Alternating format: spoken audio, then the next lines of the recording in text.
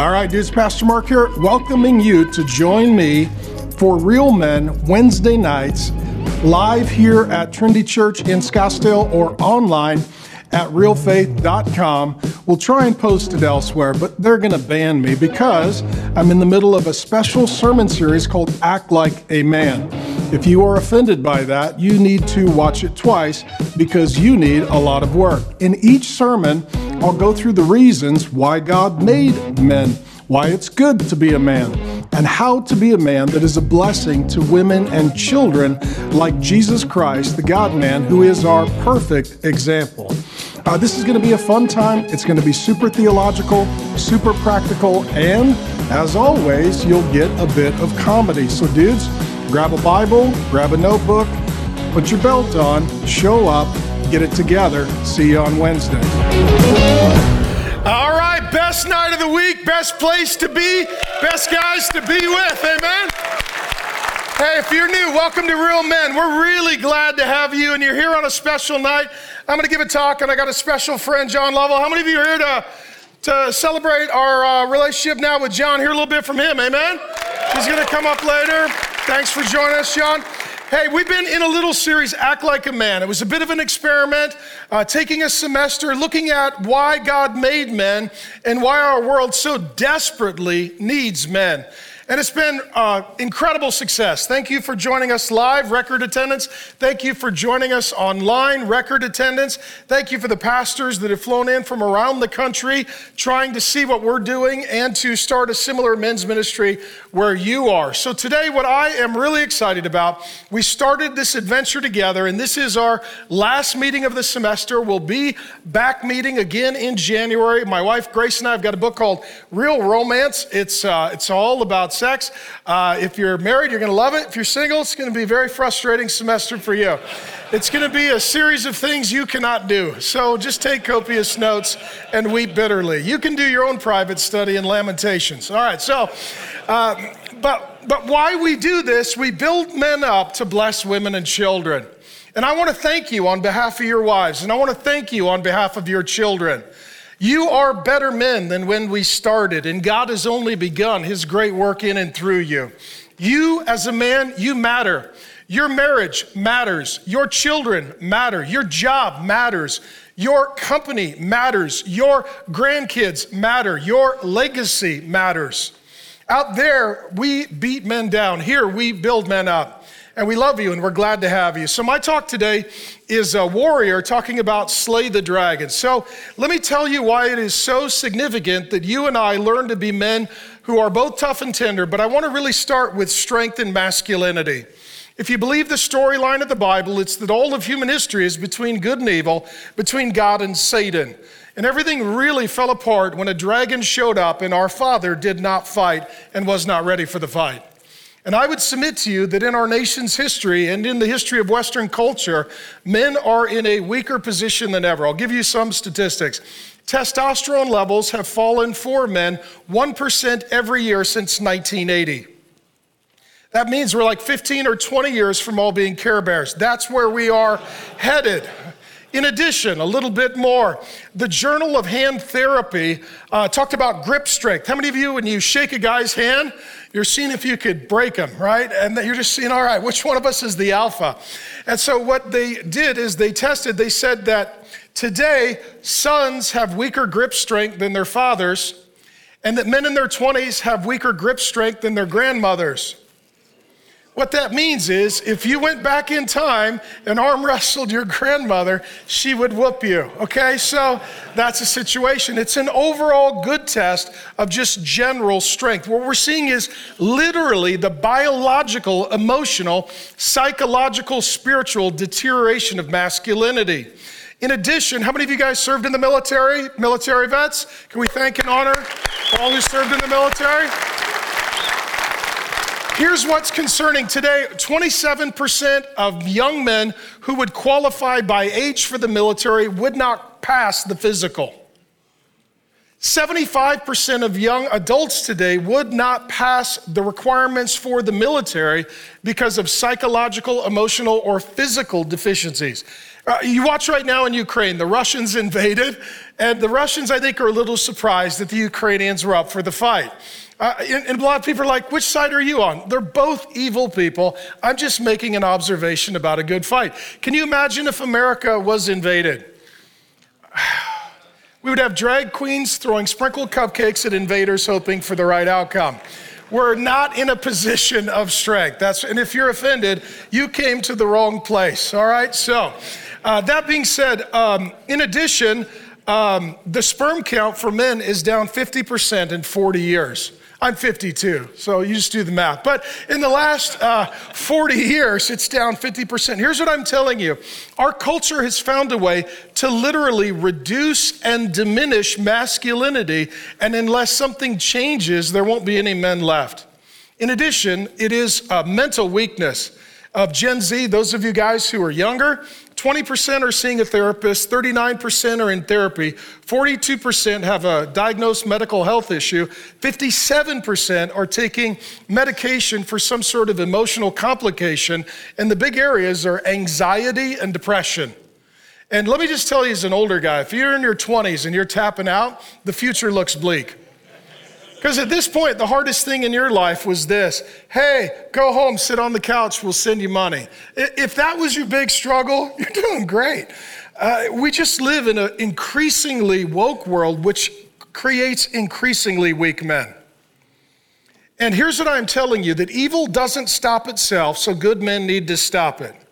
And sin and death don't stop themselves, so evil men will continue unless God's men do something different. Now, for those of you men who are younger, this desire for masculinity, this longing for strength, this innate image that you are made in to be like your heavenly Father, it wants conflict, it wants success, it wants effort, it wants struggle. And I'll tell you what happens in our day. We have lots of counterfeits. Everything God creates, Satan counterfeits. Video games, young men, are where boys pretend to be men. It's not a real battle, it's a pretend battle. In addition, virtual reality is where boys pretend to be men. And pornography is where boys pretend to be men. So much of the digital world is to appeal to those masculine desires that God made you. To conflict, to conquer, to love, to pleasure. And instead of having to be a man and enter into the world, have the struggle, push through the pain, and then get the prize, we have lots of shortcuts. And what we are seeing is literally, it is diminishing men. So I want to talk about the greatest man in the history of the world.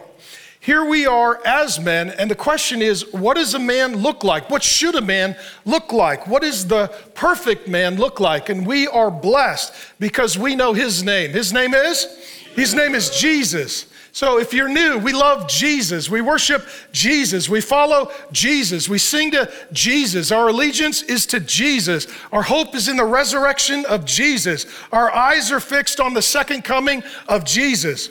And the good news is for us, our God became a man. So now we know what men are supposed to look like. Good men look like the God man. Jesus is the most significant man in the history of the world. Not just a good man, but the God man. More songs have been sung to him, more paintings painted regarding him, more lives devoted to him, more books written regarding him than anyone who has lived in the history of the world. No one is in the same category as Jesus Christ. Christianity is the biggest movement of any sort or kind in the history of the world. Billions today claim to be followers of Jesus Christ. In addition, we are here for one reason, and that is that we are men who want to be like Jesus Christ. Amen? That's why we're here. That's why we're here. Now, that being said, we even measure time by his life. BC is before Christ. AD, Anno Domini, is the year of our Lord. There's no one as big as Jesus. There's no one as significant as Jesus. There's no one as impactful as Jesus. There's no one who is as marvelous as Jesus. And even the greatest leaders in world history have echoed this truth. Napoleon said, and I quote, "I know, men, and I tell you that Jesus Christ is no mere man. Between him and every other person in the world, there is no possible term of comparison." When Napoleon said is right, there is Jesus and then everybody else. There is one man and then every other man.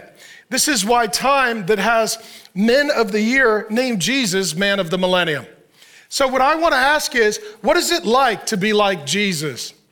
What is it like for you to become like Jesus? And I'm going to use just one scripture, and here's what we're going to talk about. Jesus is both a tough lion and a tender lamb. Here it is from Revelation 5:5-6. Weep no more, behold the lion. So we're going to talk about Jesus Christ, the lion of the tribe of Judah, the root of David, is conquered. That's what lions do, they conquered. And between the throne and the four living creatures, these are angels and divine beings that are worshiping Jesus in the unseen realm right now. Among the elders, those are human leaders that have died and gone into his presence. I saw a lamb. There's Jesus. Lamb standing as though it had been slain. Here's the big idea. Jesus is both simultaneously, perfectly, continually, lion and lamb. Lion, tough, lamb, tender. The God-man is both, and a good man must learn to be both. So we'll start with the tough, the lions, okay? How many of you guys?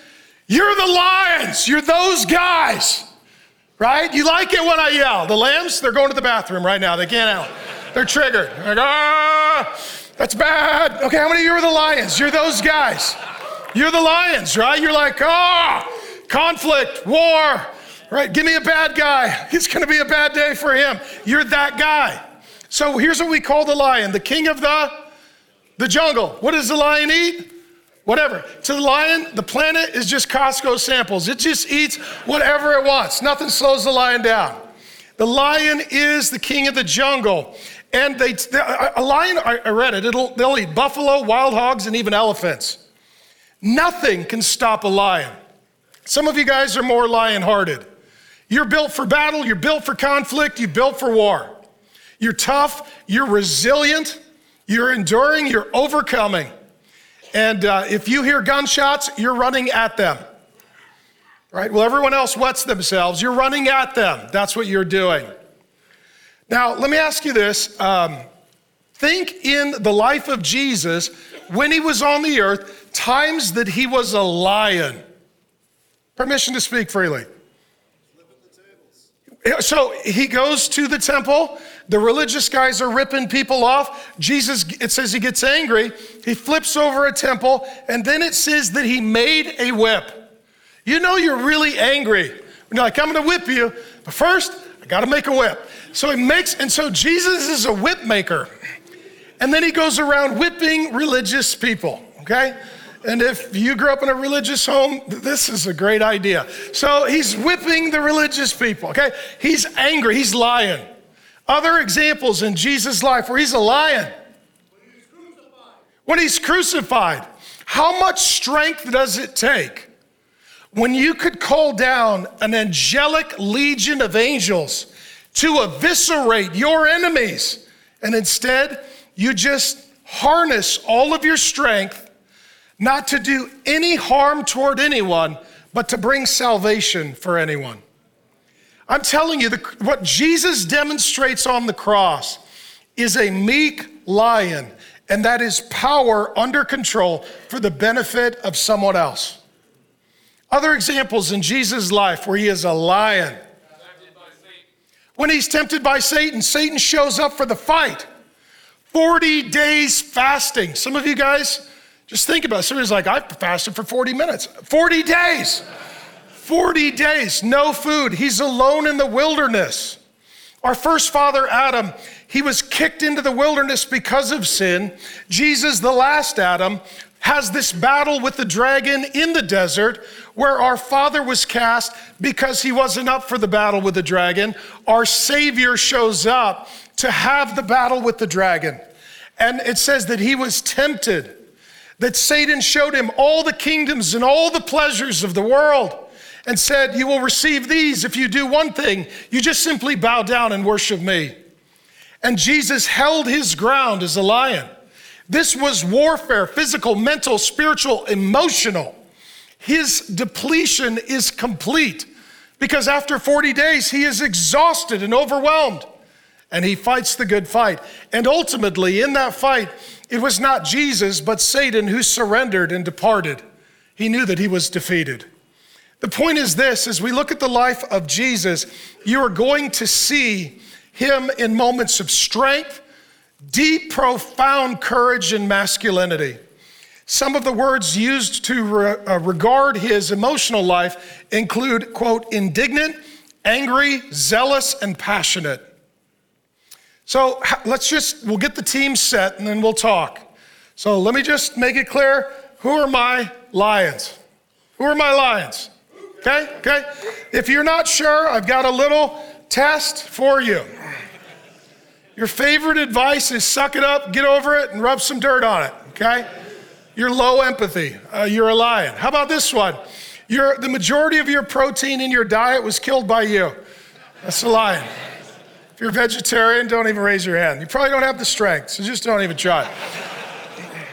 Your trinity is Clint Eastwood, John Wayne, and Sylvester Stallone. And you've accepted Chuck Norris in your heart. That's you, right? You're the lion, okay? Now, in addition to the lion, we're going to talk about the lamb. I would ask you to raise your hand, but it could be seen as an aggressive move, so we won't do that. So a lamb, you're tender, you're kind, you're loving, you're compassionate. When Jesus arrived and John the Baptizer saw him on the horizon, he said, "Behold the Lamb of God who takes away the sins of the world." So, is Jesus a lamb? Yeah, let me talk a little bit about lambs. So, okay, first of all, do lambs run to or from a fight? They're pacifists. They're pacifists, okay? Lambs, do they live indoors or outdoors? Outdoors, so they're homeless. Do they eat meat or grass? Grass, so they're vegetarians. Okay, so they're hippies. They're homeless, pacifist, vegetarians. That's a lamb, okay? And lambs are so soothing. When you have a kid and you want them to go to sleep at night, you tell them to count sheep. You don't tell them to count lions, unless you're a horrible father with a traumatized child. Just count bloodthirsty lions, and I'm sure you'll go to sleep in 17 years. What we tell kids is, just count sheep, because there's nothing more safe and reassuring than a sheep. How many of you, even when you were in Sunday school as a kid, they're like, hey, there's the lamb, take the cotton ball, glue it on. That's like Jesus, so sweet. So let me ask you this. Examples in Jesus' life where he was a tender lamb. When he wept, shortest verse in the Bible. His buddy dies. He goes and it says, Jesus wept. Lazarus died. Jesus wept. Shortest verse in the Bible. He wept. His buddy died. He was emotional in a healthy way. And let me just tell you guys, you're not emotionally healthy if your only two emotions are angry and asleep, right? Jesus has this full range of emotions. Do you know what his number one? I think there was 57 scriptures in the New Testament Gospels that mention his emotions. His number one emotion mentioned the most? Compassion. Compassion. That's a lamb. Jesus is like, I've been there. I know what you're going through. I'm so sorry. I felt that myself. I know what that's like. Hey, let me walk with you. I've been down this road. Compassion. Other scenes in Jesus' life where he is a lamb. With kids, right? Like children ran to Jesus. They must have found him to be very safe. Must have found him to be he's a single guy. He's a dude. He's a construction worker. He's got calluses on his hands. He's walking long miles in desert terrain. He's sleeping outside. He's the first season of Alone. I mean, he's a dude. But yet when children saw him, they're like, that's the safest person. And he's fun. And we want to be near him because he is great to us. When it says that children ran to Jesus and sat on his lap like Santa at the mall, you can't get any more lamb Jesus than that. Any other thoughts that come to mind on Jesus as lamb? People that are sinful come to him and he forgives them and he blesses them. There's a woman at the well. She's been through a parade of husbands. She's got a very bad reputation. Jesus sits down with her. She was at the well in the middle of the day because no one wanted to be with her. The women would come in the morning when it was cool. And Jesus met with her, and Jesus comforted her, and Jesus forgave her, and Jesus saved her, and Jesus loved her. And he was the first man that ministered to her soul and didn't take advantage of her body. He was that guy. And so when we think of Jesus as lamb, his emotions in the Bible include these words: pity, grieved, loved, his heart went out, he was burdened, and as I said, compassion. My youngest daughter, her favorite Bible story was the raising of Jairus' daughter. So there's this little girl dying, dad loves her, gets Jesus, Jesus heals her.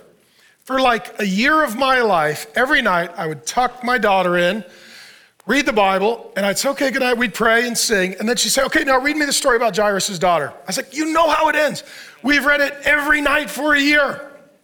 That little girl, my little girl, seeing Jesus go to the bedside of a little girl and bless her is something she wanted to hear every night before her eyes closed and she went to sleep. And it comforted her, Jesus, as lamb. So who of you are lambs? Okay, you're lambs. Just so you know, it's kind of fun being here. This is it, right here, like they're right here. They're like, okay, so I got a little test for you as well. You love driving your minivan. No, I'm not done yet. But you have no children. Okay, that's the qualifier. There is a fine print exception clause if you have children, okay? How about this one? You watch Lifetime movies by yourself, okay? Now there is a girlfriend exception, right? You single guys, you gotta, okay, how about this one? When you're flying, you have to check a bag for toiletries. Okay, that, a lot of product. Okay, some guys are really triggered and offended. Okay, we know who blow dries their hair. All right, and then addition number 4, right now, you need a hug because I yell a lot and this is frustrating. Okay, so some of you are the lambs. How many of you grew up? How many of your dad was a lamb? Okay, how many of your dad was a lion? Okay, how many of you're a lamb? You can be honest. How many of you're a lion? Here's what tends to happen. When it comes to being a man, we think you need to be a lion or a lamb, tough or tender. I told you about Jesus. He is lion and lamb, tough and tender. If you are only tough, so let me speak momentarily to just the lions. If you're only and always a lion, you're only tough, not tender, you're domineering, you're overbearing, you're high control, you're intimidating, you're bullying. You may think that works for you, but it doesn't work for the people that you're supposed to love and care for. So I'll ask you this, am I a lion or a lamb? Okay, I hope to be both, but I started lion and I had to learn lamb. And one of the things that did it for me was having daughters. How many of you're a lion and you had a daughter and you're like, oh, I got a lot to learn. My little girl, one time I'll never forget, I didn't yell at her, I didn't raise my voice, I just said her name in a way that was a little displeasing and she threw up. My sons never did that, okay? And I thought to myself, oh my gosh, I've got this superpower I didn't know I had. I have so much authority that her hearing me displeased completely wrecked her. Like, oh, I gotta dial down the lion. I gotta figure out how to dial up the lamb with this little girl. For those who are only lions, you could be pushy, scary, and angry. And let me say this, you will justify your strength, your toughness, and your courage because you're like, well, I defend and protect. But here's what's gonna happen. You may not let bad men hurt your wife or your kids, but who's gonna hurt your wife and kids? You. You're their greatest threat for safety and security.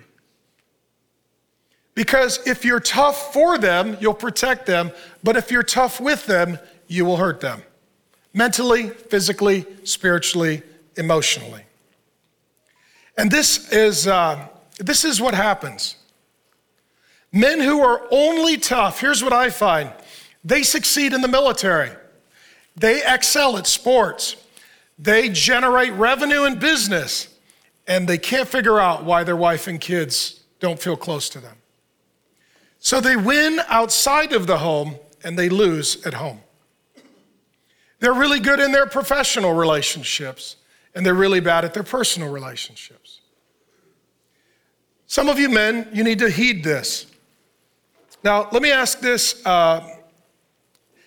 So I'll give you one situation. I'll tell you a story. So I told you, I'm a lion. My dad's more of a lion. I really had to learn lamb. I'll never forget. What does it look like to only and always, or almost only and always, be a lion? I'll never forget. I was a little boy. I grew up in a bit of a poor, rough neighborhood. And I'll never forget, I went to, this kid invited me over to his house. So I went to his house, and his dad was drunk, passed out on the couch with a bunch of empty beer cans around. And I was really little, and I thought, this is weird. But we went outside to play, so I wasn't around. And then later on, we were thirsty, so it was summertime. Boys come in, get something to drink. And I walk in, and the dad just kind of woke up. He's kind of in a stupor. And the boy's little sister walks by, and the dad, was kind of getting off the couch, and his hand just sort of moved near the little girl. I'll never forget, as a little boy, it's one of those pregnant moments. The little girl, she recoiled, and she started shaking. As soon as she saw her father's hand, she was terrified. And I remember as a little boy just thinking, oh my gosh, that father's hand is the most dangerous place on earth for that little girl. The sight of his hand traumatized her. And I remember as a little boy thinking, my daughter's not going to be scared when she sees my hand. So when my youngest daughter was very little, she's very affectionate, she's very sweet, and we had this, she probably doesn't even know what it was about, but when she would be, I always kiss my girls on the head, and I'm the emotional dad. I cry all the time for my daughters. Only my daughters make me cry. But I cry all the time. I'm very emotional with my daughters. And when she was little, I'll never forget one day she walked up to me and she took my hand and she rolled it out and she put it on her face. And she smiled at me. She said, "Hi, Daddy." And it started this habit in our relationship. Like I would come home or whatever and she'd be walking toward me and I'd just put my hand out and she would come across the room and she would lay her head on my hand. And I would kiss her on the head and tell her I loved her.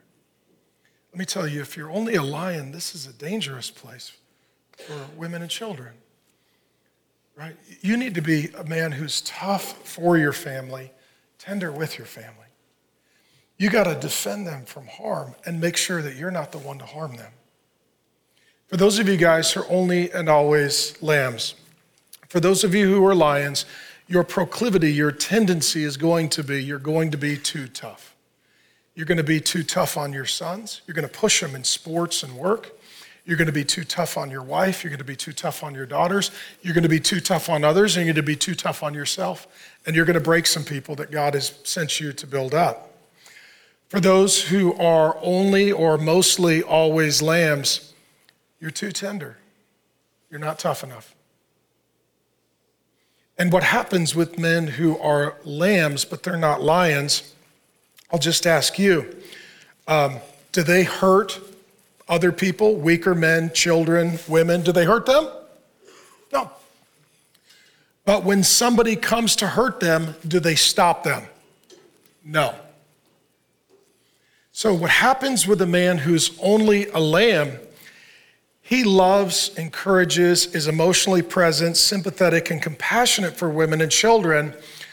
But when the bad lions come, he doesn't put up a fight. He allows the worst men to date his daughter. He allows the worst men to gut his company. He allows the worst men access to his wife. You men who are only lambs, your tendency is to be too passive, not active, to avoid conflict rather than having necessary and healthy conflict. And what happens to a lamb that doesn't put up a fight to a lion? They get eaten. And so does the rest of the herd. The lion will just keep eating until they've eaten all of the herd. Some years ago, I had a meeting with a dad who was a lamb. Sweet, kind, loving, nice, generous, patient, merciful, big-hearted guy. Is that good or bad? It's good. And he had a daughter. And he really loved his daughter, and he was good to his daughter. But then his daughter hit a certain age where boys started to be interested in her. And one of the boys who became most interested in her, he was a lion, but he's a bad lion. He's a bad, young lion. And he put his sights on her. So he started pursuing her. She rejected him. So he basically started bullying and domineering and threatening and intimidating her. And then eventually he got alone with her and he raped her. Many times. She told her dad, "Dad, I'm really scared of that guy. I need you to do something." One time, the lion and the lamb met. The lamb father met with the lion young man. And here's, the lamb dad was a little scared. He was a little uncomfortable, didn't like conflict, didn't really like this kind of situation. So here's what he said, "Don't do that ever again." Then he walked away. Do you think anything changed? Not with the lion. "Pretty please, stop raping my daughter." No. So he kept stalking, abusing, raping the daughter. The daughter went to the dad and said, "Dad, he's still hurting me." She didn't share all the details in his somewhat defense. And he said, "Well, I don't know what to do. I told him to stop. I told him." Never met with him again. Didn't say or do anything. Years later, this young woman got married. And in her marriage, she was really struggling with intimacy because she had been abused and traumatized. And it was affecting her marriage with her husband, who really did love her. So she said, "I need to meet with my dad, and I'm just so frustrated and I'm so angry that he didn't fight for me, that he didn't defend me, that he didn't protect me." She said, "I know he loved me and I know he cared about me and I know he worried about me, but he didn't fight for me. He was only a lamb, never a lion." So we met, and she was just weeping bitterly, and she's telling her dad exactly what happened in pretty horrifying detail. She's a lamb, her dad's a lamb. Dad didn't deal with the lion. Lion attacked the lamb. So he looked at me, and I'll never forget the look on his face. He's like, "I don't know why she's angry with me." Here's the quote. You ready for it? "I don't know why she's angry with me. I didn't do anything." And I said, "That's the problem." Men, if you believe that Satan is real, if you believe that demons are real, if you believe that evil is real, if you believe that there are bad, evil, damnable, demonic men who want to do the most despicable and horrendous things to weak men, women, and children, you've got to have some fight in you. You don't have to be angry. You don't have to be mean-spirited. You don't need to be a bully, and you don't need to be thuggish. You just need to get in the way. Because evil doesn't stop itself. It has to be stopped. And evildoers won't stop themselves. They need to be stopped. I get accused a lot of being an angry guy. I'll be honest with you, I'm not at all, but I'm very passionate.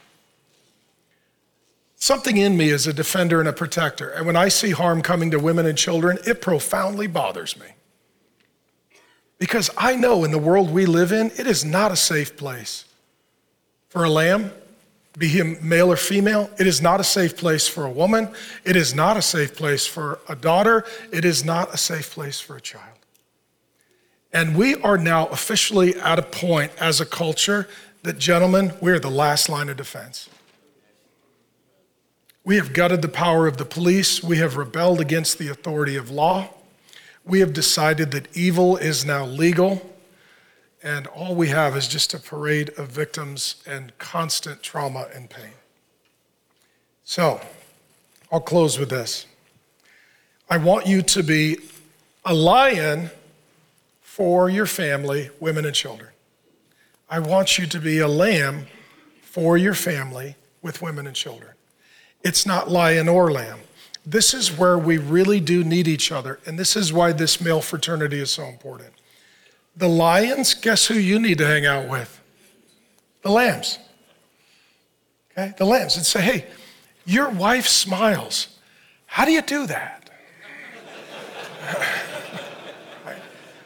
Your kids hug you. Tell me the magic. Okay? For those of you guys who are lambs, you need to hang out with the lions. You're like, okay, how do I have the hard conversation? How do I hold my ground?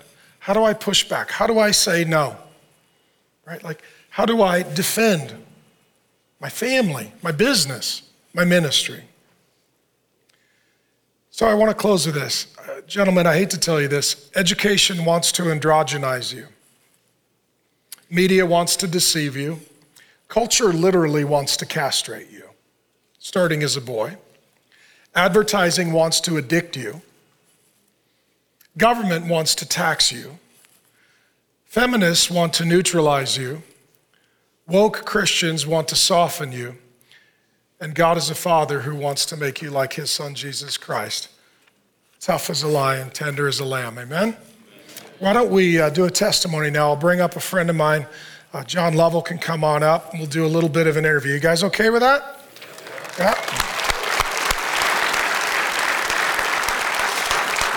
Good to see you, brother. Love you, man. Thanks for joining us. Cool. Thanks for having us. Thanks, James. You bet, buddy. Sit over there. Thanks, James. You guys thank James for me? Thanks, James. Cool. So good to have you. Thanks for joining us. We've got some mutual friends. So tell me, I use lion and lamb. You use warrior and poet. Explain those two and tell a little bit about what you're doing and kind of how it emanates from those two big ideas. Sure. Ordinarily, I have, my pitch of like, hey, this is what Warrior Poet Society is, but you literally just kind of did it. So I get to be like, that thing, the thing you just did. I'm like, that's it. That's it. If I was a dude getting out of the military. I was on a personal journey, and what service, what branch, what'd you do? Sure, 2nd Ranger Battalion, 75th Ranger Regiment. That's special operations. That's what I was doing, and went off to war. A good bit of times, and recognized of like on my own personal trajectory as a Christian, I was passionate. I was on fire for the Lord. I wanted to not just be good at war. I wanted to actually be good at life. And I noticed a lot of my buddies who were very good and talented at hunting men, who couldn't hold their marriages together. It is ridiculous the amount of marriages that fail for the special operations guy to be successful. Why do you think that is? Well, I think that because they're lions and not lambs. And we're given this false dichotomy as men that you can be a lover or a fighter. That's right. You pick which one.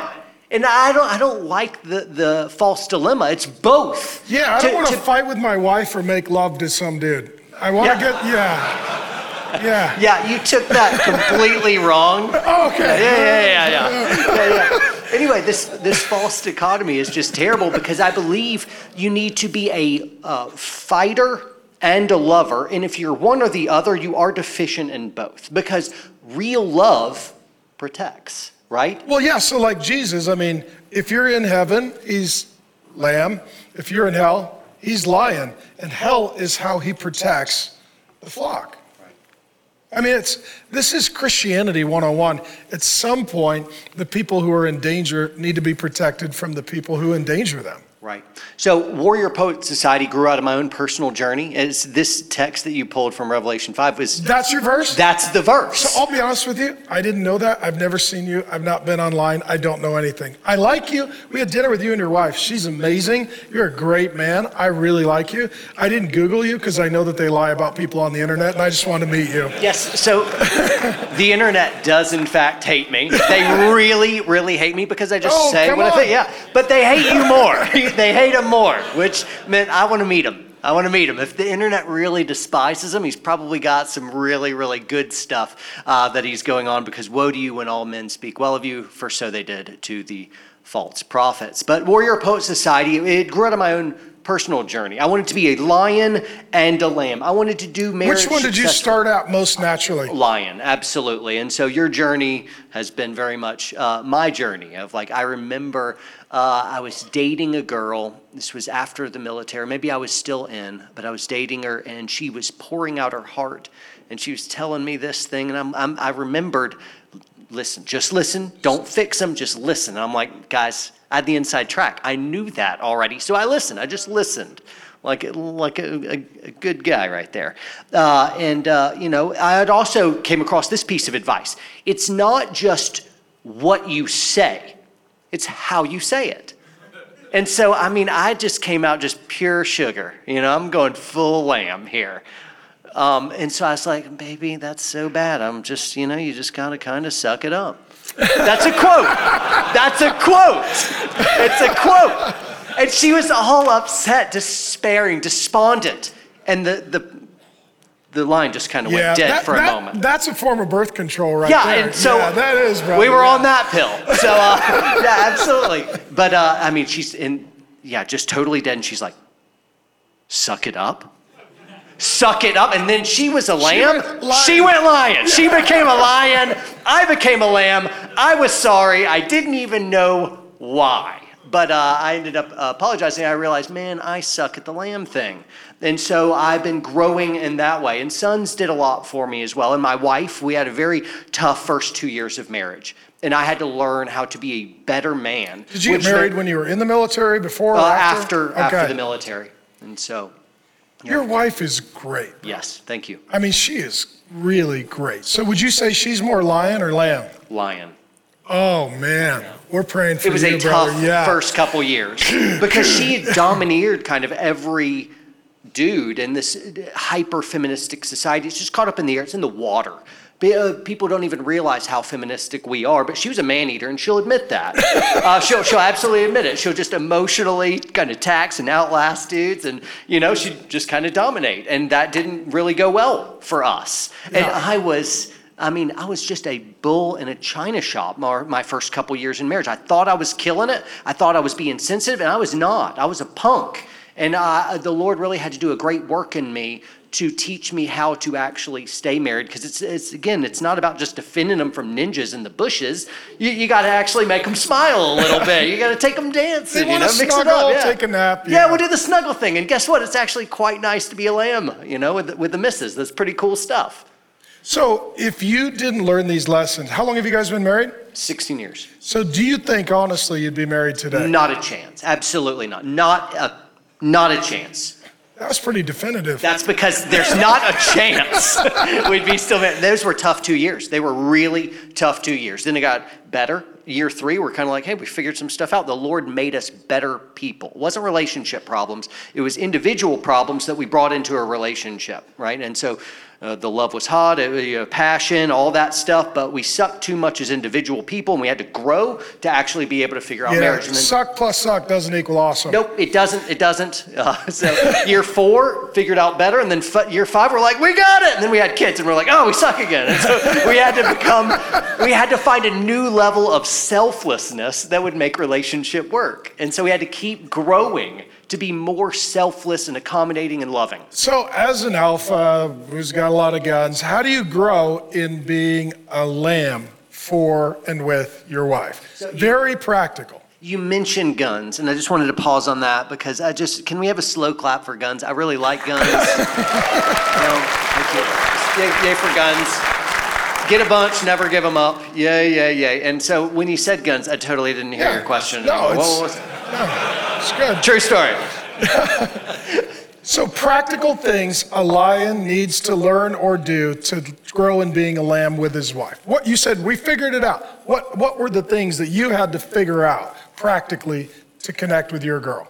Such a good question. So I would say date regularly. Like a weekly date? Yeah, weekly date, that's a really, really big deal. Spend more time listening. I'm a fixer, and so if you give me a problem, I'm going to, my default setting is, I will fix that problem. Logically, like I'm going to tackle this. And they didn't want that. Don't like being considered problems. It's not that. I'm like, hey, shoulder to shoulder, baby. You and me, I'm going to solve this problem. I've got a chart, and the chart is good. Follow these instructions. But she really just wants me to feel that, of like, she's communicating the whole time what she needs from me. She wants me to be emotionally available. She wants me to be sensitive to her problems. She wants me to really see her soul and to show her mine as well. Just completely vulnerable before her, and that's extremely difficult. Absolutely. Oneness. And so she wants to know my deepest secrets. She wants to know my deepest hurts, and she wants me to share that with her no matter how weak it makes me feel, because it does feel weak to me as a lion to share my weaknesses. I'm like, no, you hide that in nature or you get dead. And so I'm like, oh, that was very, very uncomfortable. But if you don't share those weaknesses, eventually she's going to keep bumping into just this emotional wall, a rift that will grow as a chasm between you, and you're going to lose her.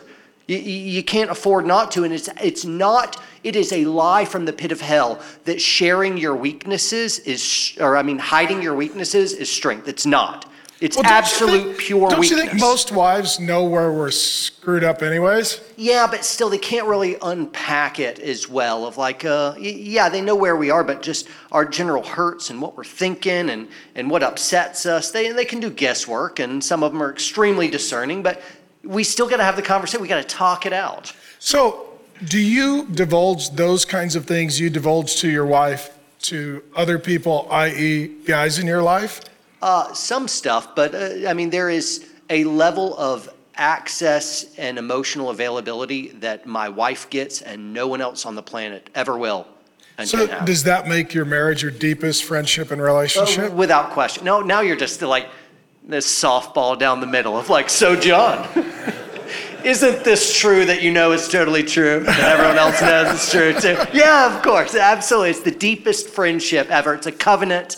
And it's gone to such a depth where sometimes I look at her and I love you, I am you, and I realize we're still separate humans as well, but we have that emotional connect and vulnerability. So then add sons. So being a lion, then God gives you sons, and you didn't get daughters. I'm just telling you, that's varsity. So sons are great, but daughters are varsity for learning how to be a lamb. Explain the difference that being a dad makes as a lion, learning to be a lamb with your sons. Because usually too, when we have kids, even if it's boys, girls, they have different personalities, and the way you parent them is just a little different.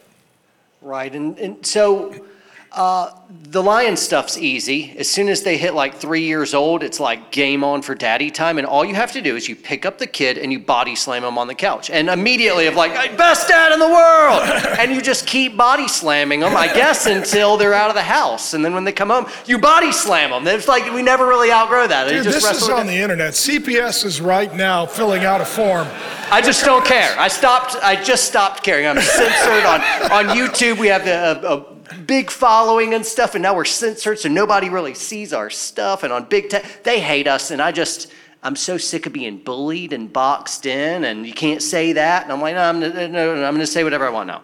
And okay, so body slam your son. Anything else? Nope, just body slam. That's all the wisdom that I have. Body slam them. They'll be great fighters, and they'll have hardcore therapy costs later on. No, one of the biggest things is I'm emotionally available for my kids.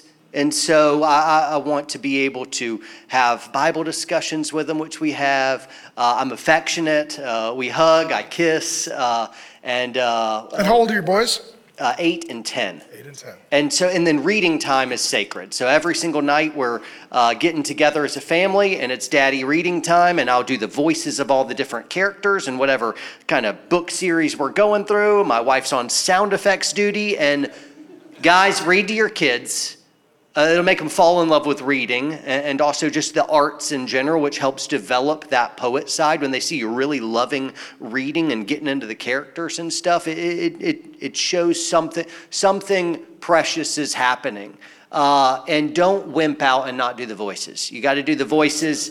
Best thing ever is to just read to my sons every single night. Do it.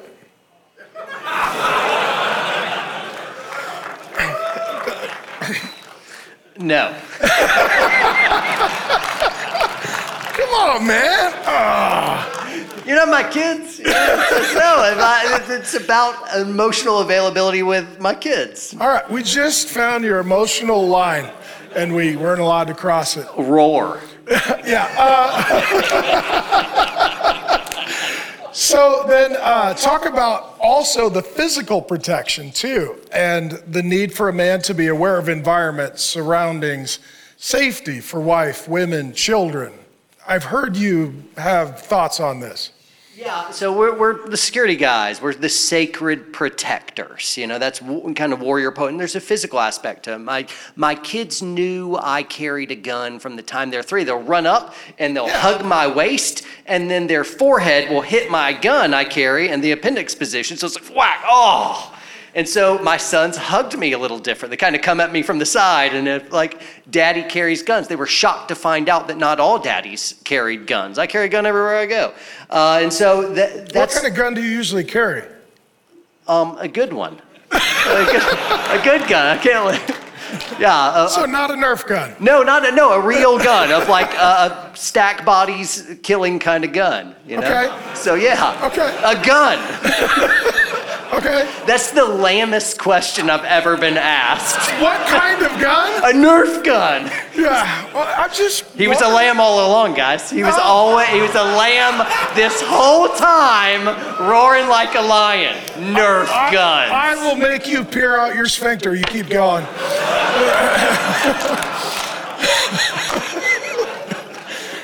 I feel like we have 2 alphas, 2 lions. Do we? You're never inviting me back. No, I would have you back. You make me look good and reasonable, and I appreciate that. It's just, he's mean. It's just all this bullying. I'm gonna get in my minivan, and I'm just gonna drive home. I'm gonna hit a vegetable stand. Just hit Elton John, cry it out. What would you like to talk about? Because apparently what I want to talk about doesn't really matter. What would you like to talk about? How do you make a warrior? Okay. You know, we had talked about that earlier. Great. I thought it was really fun. Yeah, let's go with that. So I was kind of prepared for that, but I actually had a great time talking about a lot of other stuff. I like you a lot, and I'm like, man, he's in that friend zone. I got to mess with him because that's what I do with friends, and I thought I'd be good, and then I wasn't. So. No, we're great. All right, fantastic. So we had talked about this earlier of like, how do you make someone into a warrior? Since we're vacillating a little bit too much as a culture toward weak masculinity, you know, testosterone points plummeting off a cliff. Do you think woke culture is just producing weak men? Absolutely, without question. Do you think it's intentional? Absolutely. What do you think is primarily contributing to just the degradation of men? It's a whole host of things, but I don't think the world...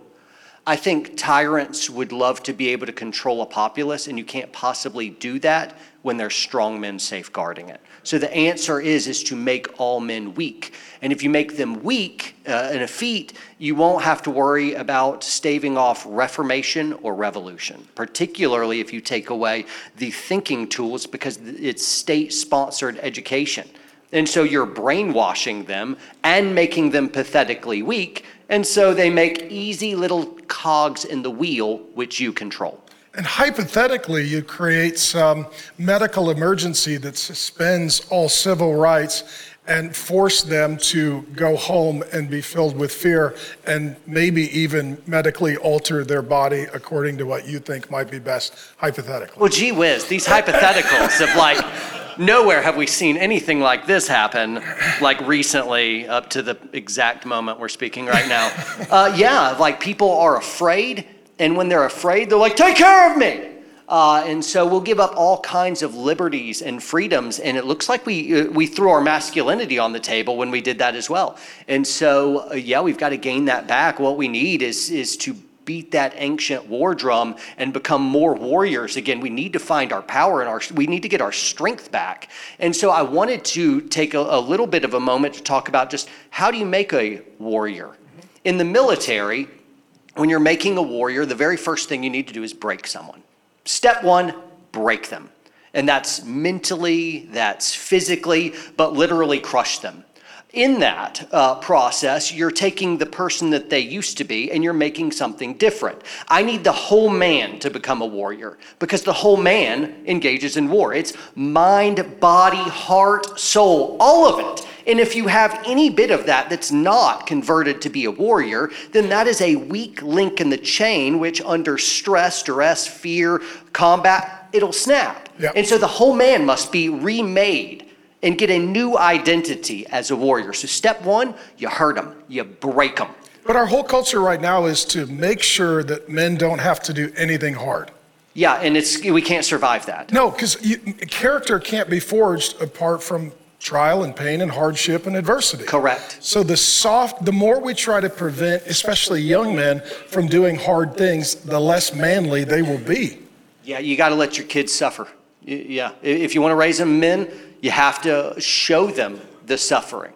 And yeah, you got to walk them through that. And so when they're suffering, get down and suffer with them. Do hard things with your sons and bring them through a rite of passage. Initiate them into a gritty and tough masculinity so that they're able to stand in front of a world that would like to strip them of their dignity and their strength, to be able to force them to believe lies, and that they would have such spineless constitutions that they would allow it to happen to themselves. And that's your fault and my fault, Dad, because we're supposed to make our sons and our daughters strong in the face of a world that wants to destroy you. Any other thoughts? So you break a guy down, how do you build him back up? Well, you give him a new identity as a warrior, then you bring him up into a team environment as well. So fraternity, collegiality. Correct, and then you give them all some skills. And this is exactly what you do in the military? Yeah, that's the way to do it. It's exactly what we're supposed to be doing in the church, but it's not happening in most places. Right, and I think about even when I was converted to Christianity, what did the Lord do?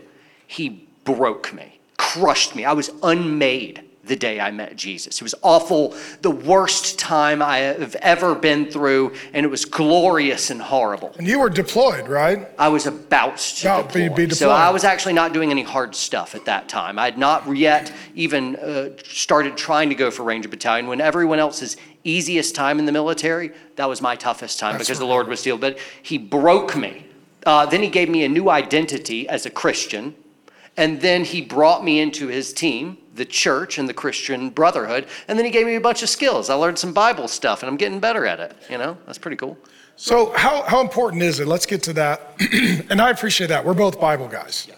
Can you get rebuilt as a man who's not in the Word? Not as a good and strong one. I mean, so it depends on what is your measure of a man. Jesus. Well, then no. Then no. Yeah. So what does Bible study look for you? What does that look like for you? Just personally, just as an example.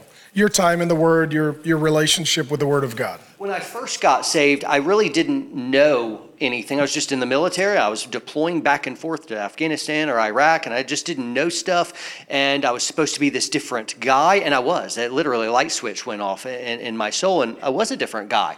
But I found a Bible at a local chapel, and I just read it. Started in Genesis, and I went to the whole way through. And when I was done, I'm kind of like, oh.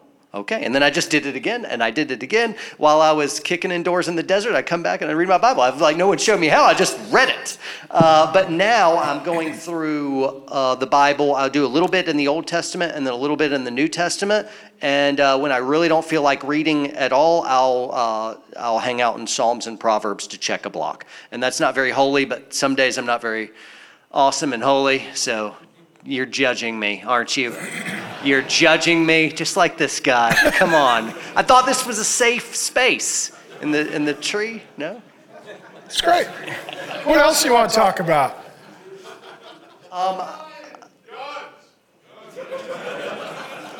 right.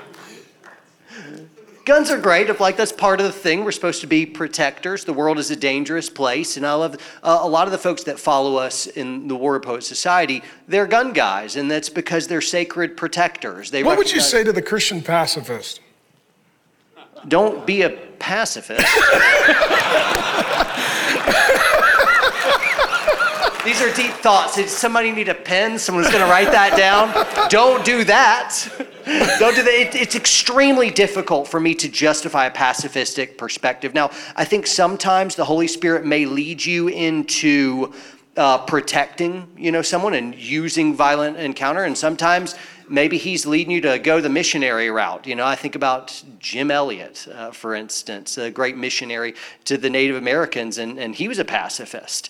Or at least as far as I could tell. Yeah, he's a good man, but he did get whacked. He did get whacked, but I know his name, and that tribe got saved. And so the Lord obviously did something great through the pacifists, but I also know that if somebody is getting raped and I don't do something about it when I could have, that's evil. And so that's what the only way to stop a bad man with a gun is a good guy with a gun. That's what I do, and I'm built that way as a protector. And so I don't carry a gun because I think somebody's going to pick a fight with me. I got the pointy beard. People don't want to play with that right now. They're like, I don't know, the pointy beard and tattoos. I don't want to do that. They're going to go after someone else. I carry a gun every day because what if something went down on my watch and I could have done something about it and didn't?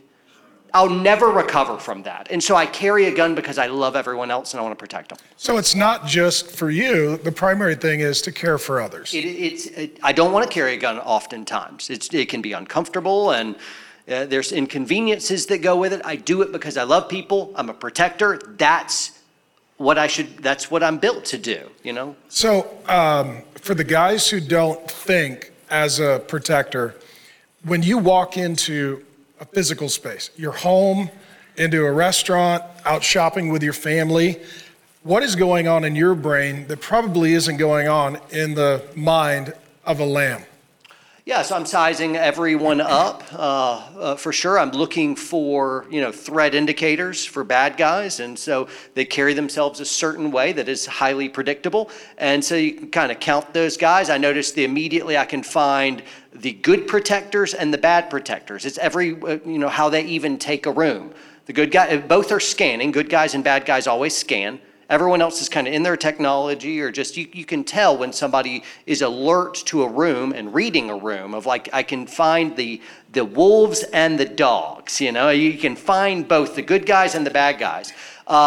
Just because it's not as fun for me to just dangle that out. I'll give you one small threat indicator. There's tons of threat indicators to feel like, all right, who's a bad guy? And is something about to go down? Is this about to be a bad spot? Bad guys scan differently. Typically, they'll duck heads, they look and they'll shift eyes to scan, but their heads won't move because they don't want to be caught. Whereas a good guy, head up, meets eye line, and oftentimes when you meet him, you do the good guy, nod. You're like, yo, bro. And that means of like, hey, something goes sideways here. It's me and you, brother. Interlocking sectors of fire, point of domination. We'll stack bad guy bodies. We're going to get it done, you and me. And so I meet them like that. Like I see, like this whole room is full of it. Let's do the nod, guys, right here. Yo, we got this. We got it. Anything else you want to talk about? Because I tried to run this conversation. It was very complicated. I feel like this is such gaslighting. I don't know if that's true. Maybe they have something. So last one. The poet.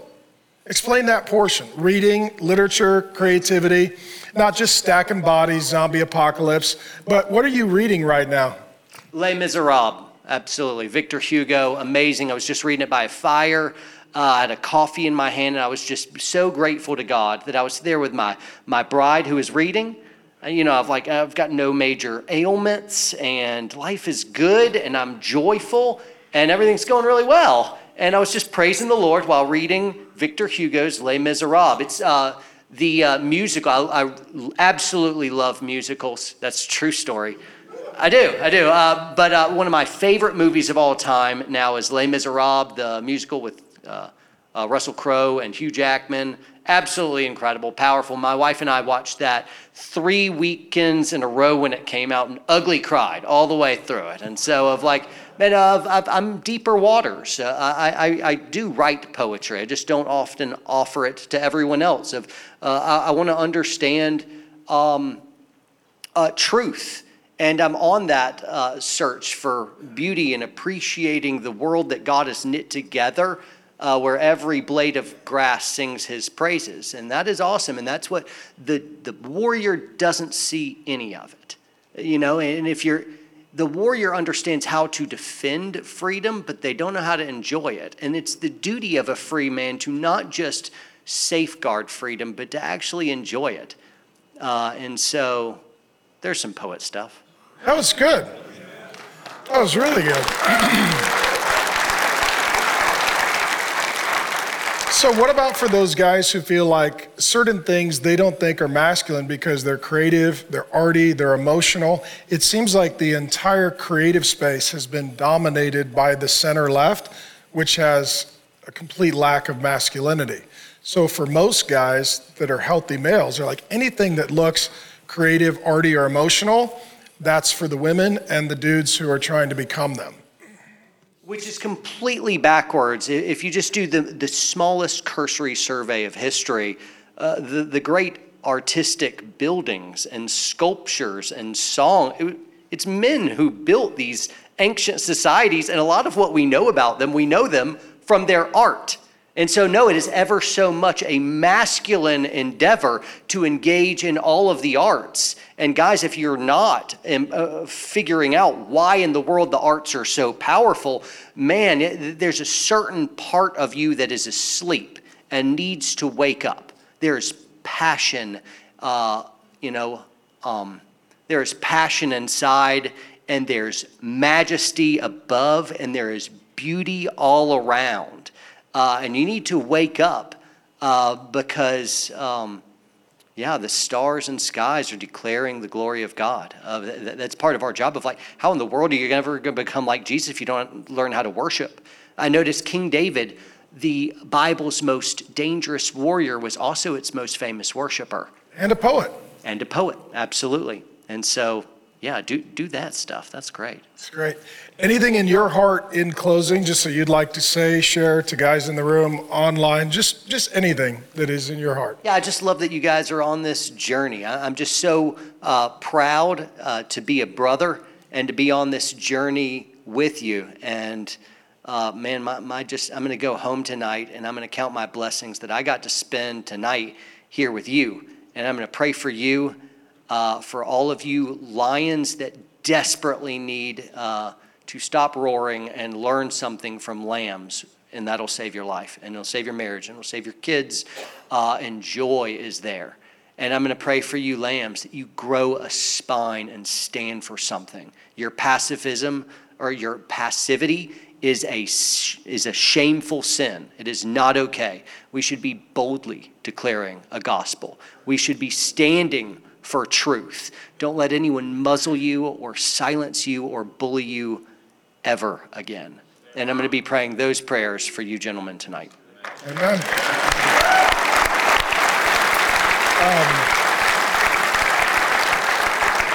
I don't mean this in any patronizing way.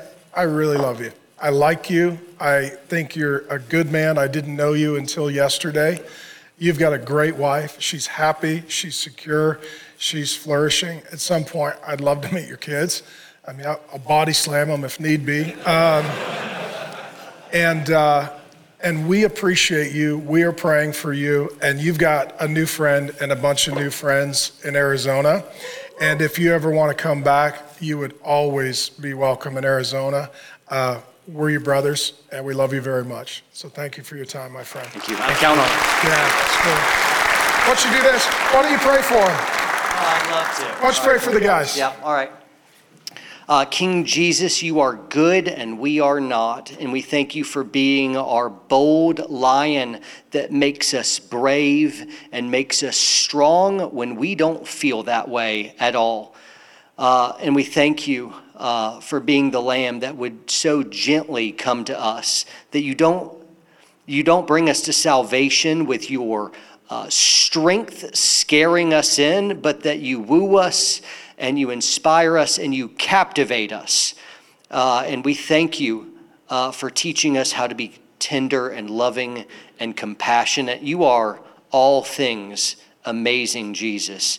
And I pray your special blessing on every man who is in this room and listening online, that you would just reach out and strengthen them in the way that they need to be strengthened. And those who do not know you, Jesus, I pray that you would miraculously just do a great work in them and change them. Make them just like you, lion and lamb, and that you would bring them into our warrior brotherhood. In your great name, amen. Pastor Mark here saying thanks for joining me for this special series of talks at Real Men.